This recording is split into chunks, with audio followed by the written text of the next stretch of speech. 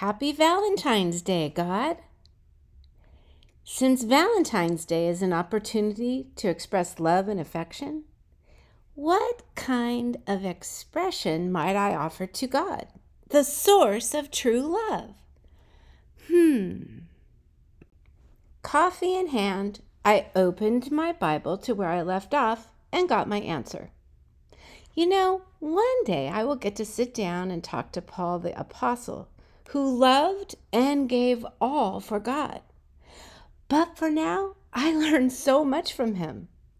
Consider with me these thoughts of his toward God. For from him and through him and for him are all things. To him be the glory forever. Amen. Therefore, I urge you, brothers and sisters, in view of God's mercy, to offer your bodies as a living sacrifice, holy and pleasing to God. This is your true and proper worship. Do not conform to the pattern of this world, but be transformed by the renewing of your mind. Then you will be able to test and approve what God's will is, his good, pleasing, and perfect will. That's the last verse of Romans chapter 11 and the first two of Romans chapter 12. Because God is the source of all things, because he loved us first, because he gave us Jesus that we might live with him forever, the best Valentine we can give to our loving Heavenly Father is ourselves. But wait, there is a caveat.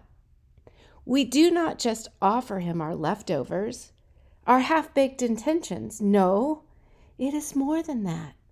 Paul writes that we are to offer ourselves as living sacrifices. For millennia, God's people had offered animal sacrifices for their sins. So the people to whom Paul was writing would have been well familiar with the proper way of offering a lamb on the altar before God. Your attention? That lamb was not alive when it was put on the altar. So this is something different. Back to Paul. Offer your bodies as a living sacrifice. He is calling for us to offer our bodies, souls, minds, and spirits to God, all of who we are, to live for him. This is true worship, Paul says. But wait, I thought worship refers to going to church. I thought worship means the 20 minutes we sing praise songs and hymns in church. Not according to this. Both of those notions fall short. I'm actually really taken with these three verses. Romans 11:36, Romans 12:1 and 2. The words are so grounding and instructive. Write them out for yourself. Ponder them. In your written briefing, I've included a link that you can click on to see and learn from 3 different translations of these 3 verses. I find that when I write out the words of Scripture, I learn more. So, on this Valentine's Day, because God is the source of all that is, seen and unseen, I want to live fully for him, just as Paul teaches. And then he breaks it down by saying the world, the culture, should not be our Lord. Not social media, Fox News, Netflix, no.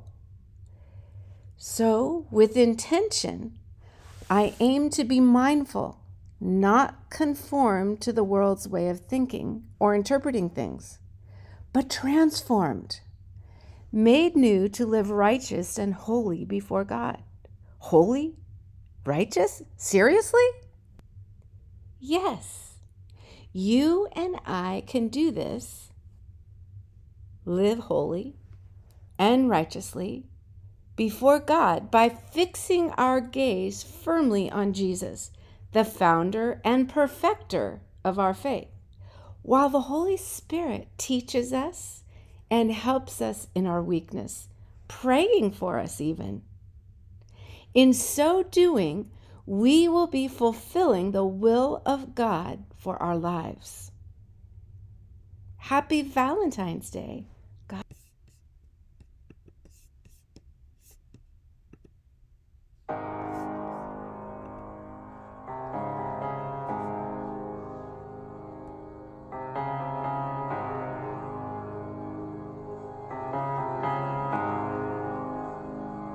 I love you, Lord,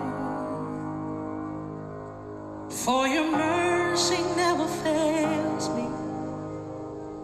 All my days I've been held in your hand. From the moment that I wake up till I lay my head, oh, I will sing of the goodness of God. 'Cause all my life you have been faithful. And all my life you have been so, so good.